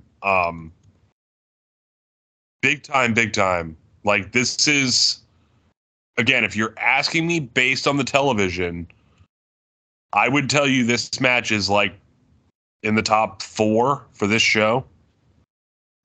That's pretty bad. And you know what's interesting? So I always think about this from the Hasbro figure collection. He actually has one, which again is really incredible. I mean, we're just starting with his career here in the Fed, but it's not that long to be pretty obvious here as far as how long he stays.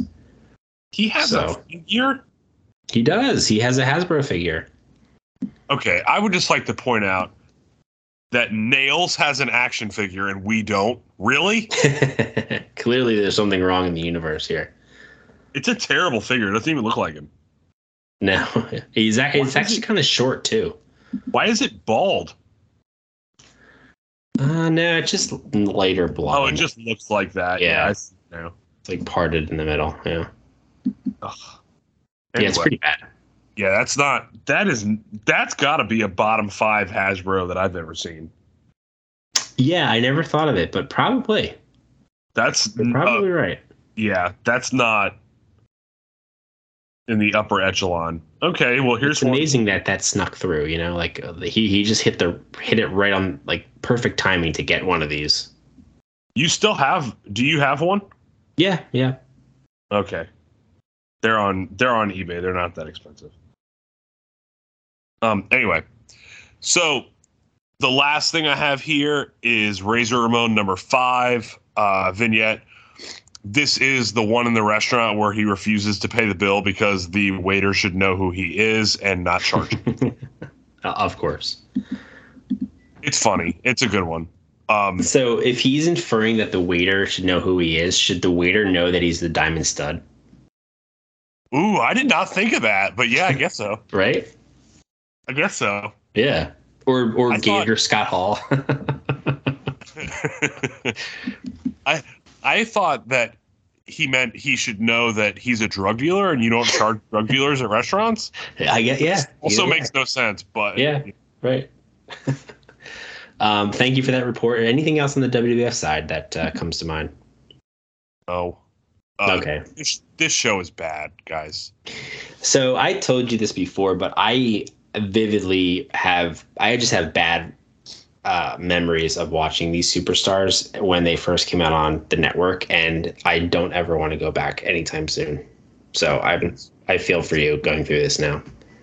I cannot wait for Raw, because even though it's not great in the beginning, there is at least some gems that I know we get in the first like 5 or 10 episodes. Yeah. So I cannot wait till January, man. And not only that, but just like the atmosphere alone is like something fresh. Yes, you know? I agree. I completely agree. Yeah. Moving into WCW, so there's some news on the NWA singles tournament for the new title. I guess I would say the revival of the NWA title. It's going to be starting on August 12th in Japan. It's going to have 16 wrestlers, and actually 8 are going to be non-WCW, and the other 8 will be from WCW. So Wade includes who those actually only lists 15 people because one person's noted twice. So another unfortunate typo here, but we'll hopefully get the full list next week. So on the WCW side, we have Rude and Austin. You have Anderson, Simmons, Wyndham, Vader, and both Steiners. So if you were asking me to pick like 8 of the top WCW people at the moment, they're probably those 8 right there. Like, I don't know if there's anyone glaringly missing. Maybe Steamboat is probably the one. But that's a damn good crop of guys. It's excellent. Yeah, I mean, unless we're going to get super picky with Steamboat and Cactus, yeah, I agree with you. Yeah, that's fair too. On the other side of the coin, there's Scott Norton, Tony Halm, who's actually known as Ludwig Borger later in his career, and he's the one who's actually listed twice here. Keiji Muto, Masachono, Hiroshi Hase, Kenzuki Sasaki, and Hashimoto. So I know you don't follow too much Japanese wrestling, if at all, but did those kind of names resonate with you, even if you hadn't seen much of them in action? PW Torch is now on YouTube. Check out our relaunched, revamped, and reinvigorated YouTube channel after many years sitting dormant, collecting dust. And now it's back, shinier, brighter. It smells better. It's our PW Torch YouTube channel. And you can check out daily news updates, the weekly fireside chat with Tyler Sage and Zach Hadorn, and my Keller commentaries. The first Keller commentary was my rebooking of WrestleMania 38's lineup. I used all the same wrestlers, but none of the same matches. And I tried to make a better 2-night event. Decide for yourself. Go check it out. YouTube.com/PWTorch. And be sure to hit subscribe and like our videos. Scott Norton, yes, for obvious reasons. Hase is actually part of the team that right. Yeah, you know what I'm saying? He's part of the team yeah. that's in the tag tournament, right? Correct, yeah. Muto sounds familiar. Yeah, that would be the real name of the Great Muta. Got it. Okay. Yeah. And then Hashimoto also sounds familiar. Yeah, so this is a little bit of a spoiler. I think for you didn't see the Great American Bash. He is a famous Japanese wrestler, and he actually shows up on the Bash because the other wrestler, I think it was like Nogami. Yeah, it was. I think they mentioned he's injured or something. He's a replacement, so you'll actually see him soon. And then I do know who Ludwig Borga is also. Speaking That's of guys unfortunate. Speaking of guys that have Hasbros, by the way. Yes, exactly. I was going to say that he's the other one that came to mind as far as like really he wasn't there long and he lucked into a figure. I just looked it up. It is pretty pricey. So if you have one, I would hang on to it. Yeah, I do. It's I don't have like mine are not in not in the cards, but they're loose. It does. I don't think that matters because hang on a second. I have a loose one in front of my face that is $340. Oh, okay. Is that eBay? Yeah. Interesting. Okay. I'll accept that. Yeah. So just so you know, I wouldn't throw that one away. Yeah, so any other names, I guess that kind of covers most of them at this point. But so pretty, again, not to be redundant here, but pretty strong crop of wrestlers. And I feel like this is a good example of if WCW one knew how to book better and promote their stars as stars, like this probably would have been more historical, I think, because I don't think you ever really hear about this tournament, honestly, in history. And then two, if this was like, oh, go ahead. No, go for it, because I think I was just gonna say, if this was like a current day lineup, I think you would hear a lot about it, especially with the current day fans and, you know, those that are more into whether it be indies or, you know, Japanese wrestling being more prominent, obviously AEW, etc. So this would go over pretty darn huge nowadays. I can't believe I'm saying this. Oh, first of all, one of the names that we just left off and the people that are left off here is Sting. Oh, clearly, yeah, absolutely. Oops, the number one babyface. Yeah. Anyway, I think, and I cannot believe I'm giving WCW credit for this, but I actually think the reason this wasn't promoted was strategic. My assumption here, and I do not know the answer to this, my assumption here is that most, if not all, of the actual WCW guys are going to lose. And the champion is going to end up being a Japanese wrestler, so they don't want to promote it and make their wrestlers look like losers. I think that's really logical.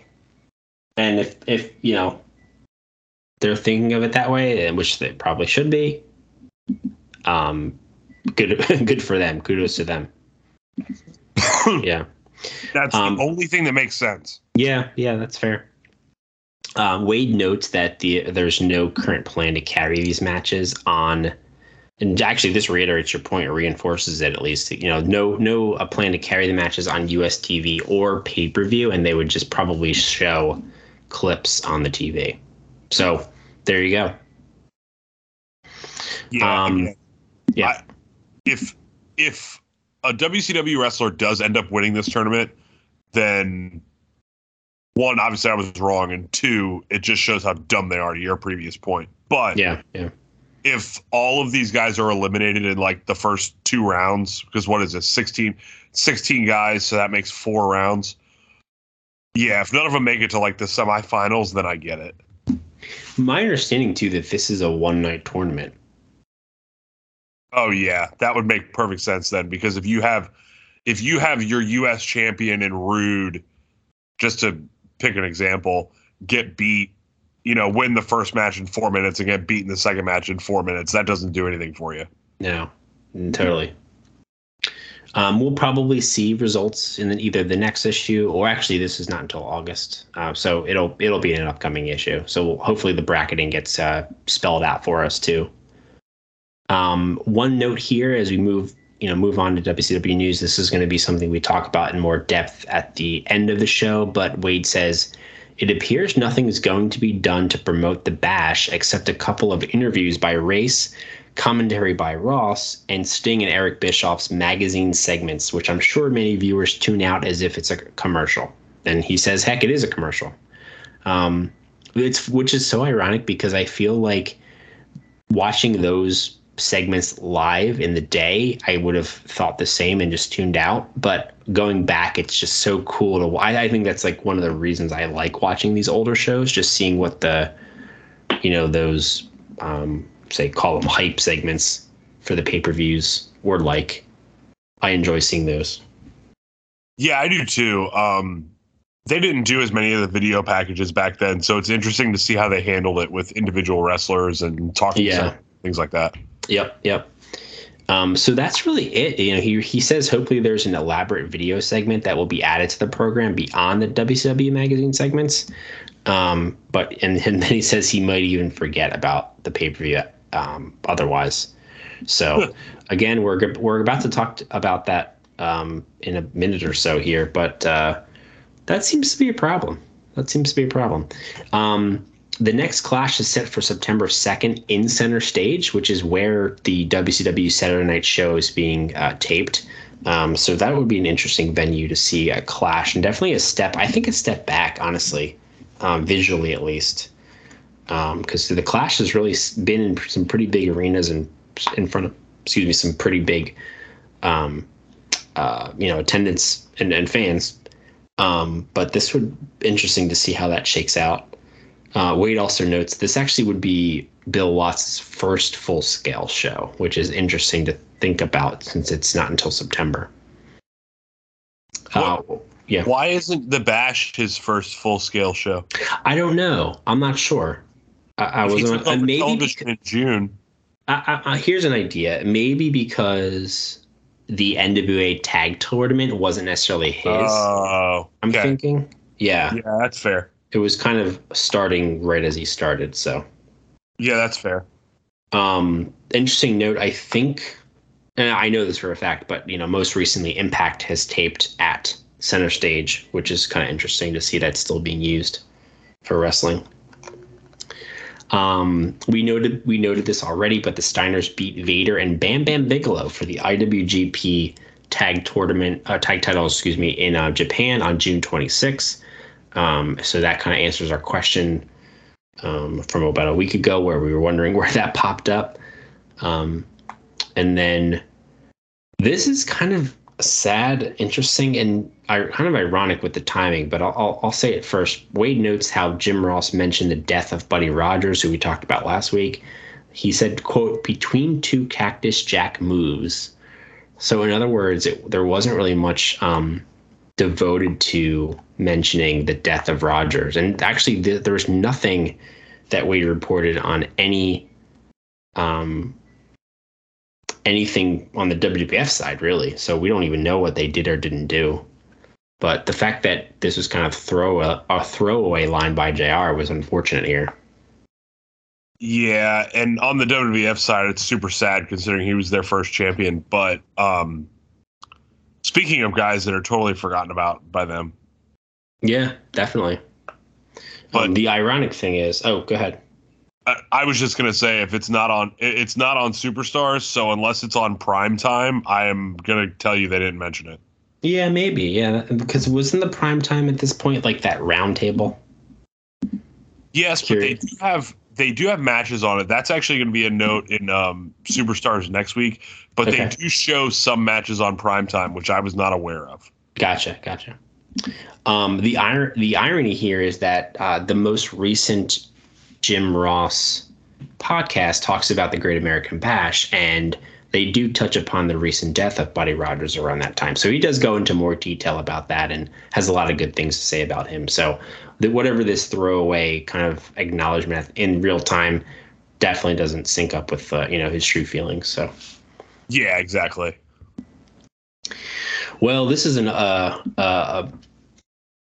think the first time we're skipping a Torch Talk, a very rare time. There's the Torch Talk here really talking with someone that we both agree we're really not sure who this is or his relevance in the world of wrestling. But there is a new promotion, NAWA, that Wade talks to the promoter about. But I think we're just going to skip that this week.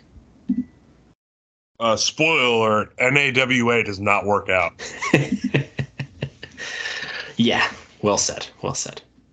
All right, so we've been talking about this throughout the entire show today. And it has to do with Wade's topic for Below the Bottom Line. It's really a tongue-in-cheek article talking about his predictions for the upcoming Great American Bash. So the title for it is "The Torch Psychic Reveals Bash Results. Predicts Watts will be unpredictable because he hates to be predictable." So you can see how that sets up. He doesn't really go through the full card at all, really. Actually, I guess he kind of does because the tag title tournament is really what eats up most of the pay-per-view. So I stand corrected there. I went into this, Alex, thinking this would be kind of a throwaway, and started trying to breeze through it to be completely honest at first. But I thought there was some cool nuggets in here and kind of feedback. And I think really like the theme of this set the stage for a lot of what we talked about as far as just the lack of promotion that WCW gave this Great American Bash pay-per-view that's happening in 7 days, and how they really focused on the Omni show of all things and of all events, which was not televised.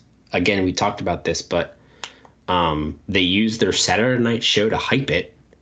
It's like when you have a Superstation and a national TV station on cable around this time, and you're hyping a show that only a certain range of people in the whole U.S. can take part in. Like, what's the logic behind that? What's really, really funny is that when we talked about this like a month ago when we were getting ready to do Beach Blast, right? And how they really didn't talk about it at all, while they actually did a pretty solid job of promoting the NWA title tournament for the Clash of the Champions, right? Yeah. Well, as soon as that Beach Blast was over, like even during the Beach Blast pay-per-view, they were hyping that they were going to announce the card for the Great American Bash on the upcoming Saturday night show, which they did about a week later, which was very cool. And you and I both said, wow, this is really a step in the right direction. Yes, we certainly did. Wade said that too. Mm-hmm. And here we are a month later, and that was all the promotion for this pay-per-view that we got. It's pretty insane. That really is amazing. Need an extra dose of positivity in your wrestling podcasts? Well, come join me, Alan Forel, over in the Pro Wrest Paradise at PW Torch VIP as we bask on the bright side of wrestling and focus on some of the great matches and shows from around the world, be it the US, Japan, Europe, or Mexico. There's always a place for wrestling's past in the Paradise too, and we've done fun historical shows such as the We Love Liger series, celebrating the glorious career of Jushin Thunder Liger, and our I Was There When shows, where a guest will join me to talk about a classic bout that they were in attendance for. We love variety, and you can expect lots of it at the Pro Wrest Paradise. Detailed PW Torch VIP subscription information and a list of all the VIP benefits is available at pwtorchvipinfo.com. And yes, all VIP podcasts are compatible with popular podcast apps on iPhone and Android devices, or you can stream them directly from our ad-free VIP mobile site. See you in the Paradise. Do you think part of this has to do with the fact that, like, hey, this is a one night, not a full one night tournament, but the rest of the tournament matches are happening on this night? Aside from the first round, like, how do you really promote the rest of the tournament? Because you can really only promote a few matches. So then you're left with promoting the title match between Sting and Vader, which is a heck of a match, by the way, as on paper. So I'm trying to give them a little bit of like leeway. Like, is it possible? It's like, hey, this is a kind of a block card because we know it's a one night tournament, and it's kind of difficult to promote that. Am I grasping at straws here? No, I have a different reason, but to your point first, no, because, and we talked about this recently too, but the Dangerous Alliance and Wyndham and Rhodes have been wrestling each other for months, so there should have been an easy in to promote that. Also, the fact that Wyndham and Austin have been engaged in a feud and they are on opposite sides of the tag match, that's pretty simple. You could also promote the recent dominance of Gordy and Williams as a hook for your show. And also, by the way, your world champion is defending his title for the first time since winning it in February. That's a great point. Yeah, that really is against a monster heel that hasn't gotten a ton of hype either, actually. Since he initially, I think the biggest hype he's gotten is really hurting Sting in real life. Yeah, he's not even really on TV. But yeah, right. I didn't think so either. The other thing that Wade really, the thread or the theme throughout this article is the fact that he keeps reminding us as readers that it's actually happening this Sunday. Don't forget, it's this Sunday. It's this Sunday. So again, just hitting home the point that he's probably promoting it more in this article than WCW has done in the last, like you said, Alex, about a month. Yeah. The other thing I was going to say, and this is something that Wade probably didn't know at this time, which is probably why it's not brought up. But it's come to light in recent years, especially with Eric Bischoff, and how I guess transparent is the word I'll use as far as Bischoff goes. I'm sure somebody listening to this is going to push back on me for that. But anyway, WCW actually did not receive the financial gains from their pay-per-view events. Turner did. Same thing with WCW VHS tapes. That money went to Turner, not to WCW directly. I would make the assumption that a house show, the financials of that did in fact go to WCW. So just from a financial situation, and we know how conscious Watts is of that, Watts is a petty enough person where he probably would have said, well, we're not getting that money anyway, so forget about promoting the pay-per-view. Let's promote our house show, which we do get money for. That's total speculation. Yeah, sure. Is it true? I mean, was it 100% of the proceeds or revenue, I guess, for both VHS and the pay-per-views didn't go to them? To my knowledge, yes. Wow, geez. Yeah, that's interesting. It's an interesting thought.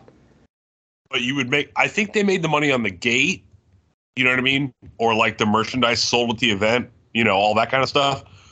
But I'm pretty sure the buys of the pay-per-view and the actual distribution of the pay-per-view and VHS tapes was not them. Interesting. Yeah, that's an interesting thought. And if that's the case, I guess Bill Watts is the reason. I'm thinking, why didn't they do this earlier? Pull the stunt earlier, but I guess it's really because of Watts. Yeah, because Watts is probably the first person that just decided to do that. Yeah. Interesting thought process. Yeah. So some of the predictions that Wade gets into here, he does call out that Vader will beat Sting for the title, and then he predicts that Simmons will be his next challenger, even saying Simmons would challenge that night, not to face Vader that night, but kind of step up to the plate that evening. He also predicts the tag tournament and kind of goes through that. We won't spoil anything there. He ends up picking the Japan team over the Gordy Williams team in the finals with the help of the Steiners. He calls this a surprise finish, so the NWA tag titles can be defended outside the U.S., with the WCW titles being the main focus. I actually really like that logic because, again, we're talking about, what are we talking about? 3 sets of tag titles now with these NWA titles, WCW titles, and now the IWGB titles. So this would clear the clutter a little bit, but again, also to Wade's point, show a little bit of a shocking ending here, which, I'm not really necessarily in favor of the team he suggests win necessarily. I think I'm more in favor of just kind of decluttering the tag title situation. Yeah, less belts the better. There's just, I don't know. At least it's not like certain times in WWE where there was 2 tag titles and like 5 teams. Or even less. Yeah, at least they actually have a few teams here to choose from. But even then, it doesn't change the fact that there's literally like 4 sets of belts going around at this point. Right. He follows up this pay-per-view a little bit more with some predictions, saying that Sting will lose a follow-up match at a August Omni show against Vader. Then Vader will ultimately lose to Simmons in a non-title match in September, which sets up Vader versus Simmons at Halloween Havoc in a title match in October. So that's where he says Simmons will actually take the title from Vader, then go on to face Rude at Starrcade. So I'll pause there real quick. Any thoughts there? I kind of really like that scenario too. It made sense, especially as a way to hype those Omni shows. If I have to agree to Vader losing, yes. Okay. Are you in favor of a potential Simmons title run at this stage in where we are in 92? Does it make sense in your view? I would build up to it for longer. Maybe you do that at Starrcade. I don't know. I'm a big fan of dominant heel champion, and it's really, really hard to get me out of that mindset. It's just, it's funny because even when I was like a kid, like playing with figures, it was like I would have a dominant heel champion, build up, have the babyface win the title, and then I would be like, oh, well, what do I do now? Right. Yeah. That's a lot of Booker's conundrums, right? Yeah. And then I would have the babyface lose to a different heel and then do it all over again and then do it again. So whether I'm 10 or 31, I have the same problem. And it's a great idea. I like it. Simmons is a good guy to build around, but I think they should stick with Vader for the time being, if in fact he's going to beat Sting. Well, yeah, well said. He lastly predicts that in '93, the WCW pay-per-views will be narrowed down to 4, and he names the 4 being Super Brawl, the Bash, Great American Bash, that is, Halloween Havoc, and Starrcade. So it looks like he cuts out War Games and Beach Blast from that list. Yep, those would be the 2. Yeah, those are the 4 that I would have picked as well. War Games. See, I've never been. I mean, I know WCW has really, they put the Halloween Havoc on a pedestal over the years, and I actually think Tony Schiavone on his podcast has mentioned that was like their premier pay-per-view, which is clearly funny in retrospect. I don't know, a Halloween themed pay-per-view is just like not my style. So maybe War Games would win out in that one, but otherwise this is a good list. You didn't like the themed stages? Oh, the themed stages is great. I didn't like them like dressing up though, you know. And the 1991 cage match, I forget what they called it, the Thunderdome cage electrified mess. Oh yeah, that was bad. But just real quick, Wade brought up that they're going to have 4 pay-per-views in 1993. I don't want to spoil anything, but do you know how many pay-per-views they do end up having in 1993? Well, it's definitely more than 4. I feel like they go the opposite route and actually add a few. Yeah, you're right, they do. Well, ho-hum, I guess that plan didn't work out for them. I have a list of 9 in front of me. Are you kidding me? In 93? There's one of them that we can take out if you want to. Okay. Because it's called WCW New Japan Super Show. Okay, yeah, maybe. If it's I guess it's on the fence. So if you want to take that one out, then there's 8. That's amazing. Yep. For that time period. I mean, that's like the doldrums of the wrestling business. It's crazy. Well, what did we miss? Anything? Should we move on to a preview of next week, Alex? Yeah, we can. Spoiler alert, Van Vader wins WCW title. Is the headline. Williams and Gordy win NWA Tag Team Title Tournament. So next week we will be covering the Great American Bash pay-per-view, if everybody didn't pick up on that already. Outside of that, we have Hulk Hogan signs a deal with New Japan Pro Wrestling, which leads to speculation of WCW appearances. WCW regains possession of the NWA Real World title belt, which will be awarded to the NWA tournament winner. The Moondogs recapture the USWA tag team titles. And in the worst news we've gotten in a while, El Gigante negotiates with the WWF and could be in for a major push. Yikes. In 92, huh? Interesting. All right. Good preview. We'll see what comes of it. Looking forward to that. Well, you know what? I'm looking forward to us talking about the Great American Bash. I'm not sure we should be looking forward to viewing it all, but that's another story. We'll get to that next week. Between now and then, though, how can people find you, Alex? I am, of course, the SmackDown Alt Perspective reporter every Friday on PW Torch.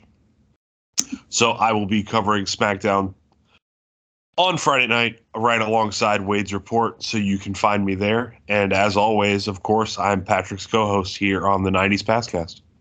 And I am Alex, co-host here on the 90s Passcast. I am also on Twitter at Moynihan24, and most importantly, or not to be left to the end here, I am the AEW Rampage reporter for the Torch every Friday evening. One last plug for both of us. You know, if you have anything to add to our discussions each week, or want to call us out on anything we might have missed, give us your opinion at torchpasscast@gmail.com. We'd love to hear from you.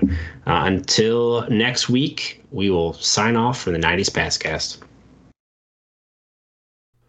It's a new year, so why not treat yourself to a PW Torch VIP membership and get these shows with the ads and plugs removed, and a ton of VIP exclusive audio shows such as the new Focus on AEW and Focus on WWE series that I record throughout the week, dedicated to a focused look at WWE news and a focused look at AEW news, along with commentary, analysis, and Q&A with VIP member listeners. Plus our post-pay-per-view VIP exclusive roundtables and so much more. Plus over 35 years of archives of podcasts, radio shows, newsletters, articles. Check it out, pwtorch.com/govip. Tells you all about membership. So why not make 2022 the year that you enjoy all the benefits that come with a PW Torch VIP membership?